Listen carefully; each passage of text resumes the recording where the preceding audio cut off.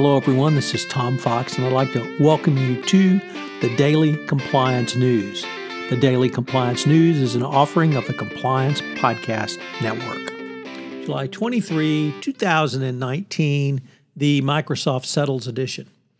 Turns out that Boeing is pretty well wired into the groups of folks investigating it on behalf of the U.S. government through its former general counsel, Michael Luttig, who has been tasked with heading up the response effort around the 737 MAX scandal.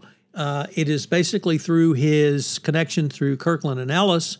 Of course, William Barr, the Attorney General, has had to recuse himself from the case. But the number two, the Deputy Attorney General, Jeffrey Rosen, also Kirkland alum, Claire Murray. Number three, the same, Brian Benczkowski, the Assistant Attorney General for the Criminal Division.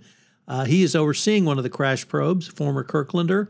And then John Lausch, who is the U.S. Attorney for the Northern District of Illinois, and he's the lead prosecutor in the case. So as one commentator noted, Boeing has wired politics to an extent that it allows them a considerable margin for error. So we'll have to see if that margin for error helps them in the 737 scandal. Next up, and our topical headline edition is Microsoft Settles. Over at the FCPA blog, Dick Casson is back to tell us that Microsoft has paid $25 million to resolve widespread FCPA violations in Hungary, Saudi Arabia, Thailand, and Turkey. A Microsoft subsidiary paid a criminal penalty of $8.75 million to the Department of Justice, and then Microsoft Corp disgorged $13.78 million to the Securities and Exchange Commission, plus prejudgment interest of $2.78 million. So Microsoft settles a long-standing case as well. Next up, in a really interesting article in the CPA Journal about the Volkswagen diesel emission scandal and accountability.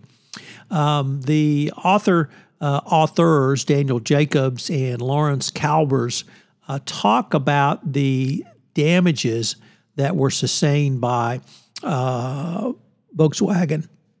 And it included the following: tangible and intangible.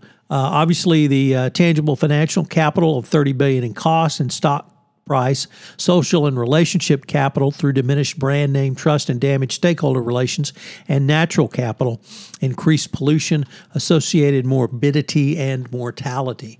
So a really interesting way to look at the Volkswagen scandal for what its costs to the company were. And finally, an article from the Financial Times, what I found particularly interesting, entitled Make Work-Life Balance a Key Performance Metric by Bridget Schulte in the weekly On Management column. And she says that there need to be three strategies to change your workplace culture. One is, and these are for leaders, be a role model and share your story. Leaders set the tone for an organization, so stop spending late nights and weekends answering email and expecting employees to be on call 24/7. Two, train managers and hold them accountable.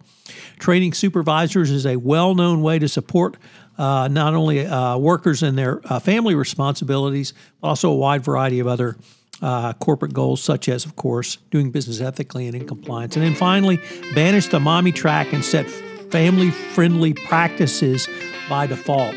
The mommy track obviously says that you're different and we're going to treat you different, and it's telling everyone else that we're going to treat them different. So you should have a one family-friendly policy for everyone. It's a really interesting article.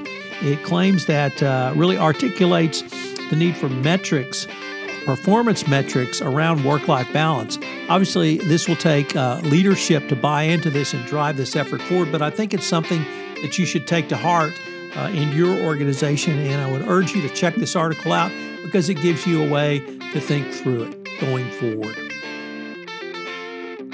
Check out the new Compliance Podcast Network podcast, Creativity and Compliance, with myself and Ronnie Feldman. Started last week. The Daily Compliance News is a production of the Compliance Podcast Network and a proud member of C-Suite Radio.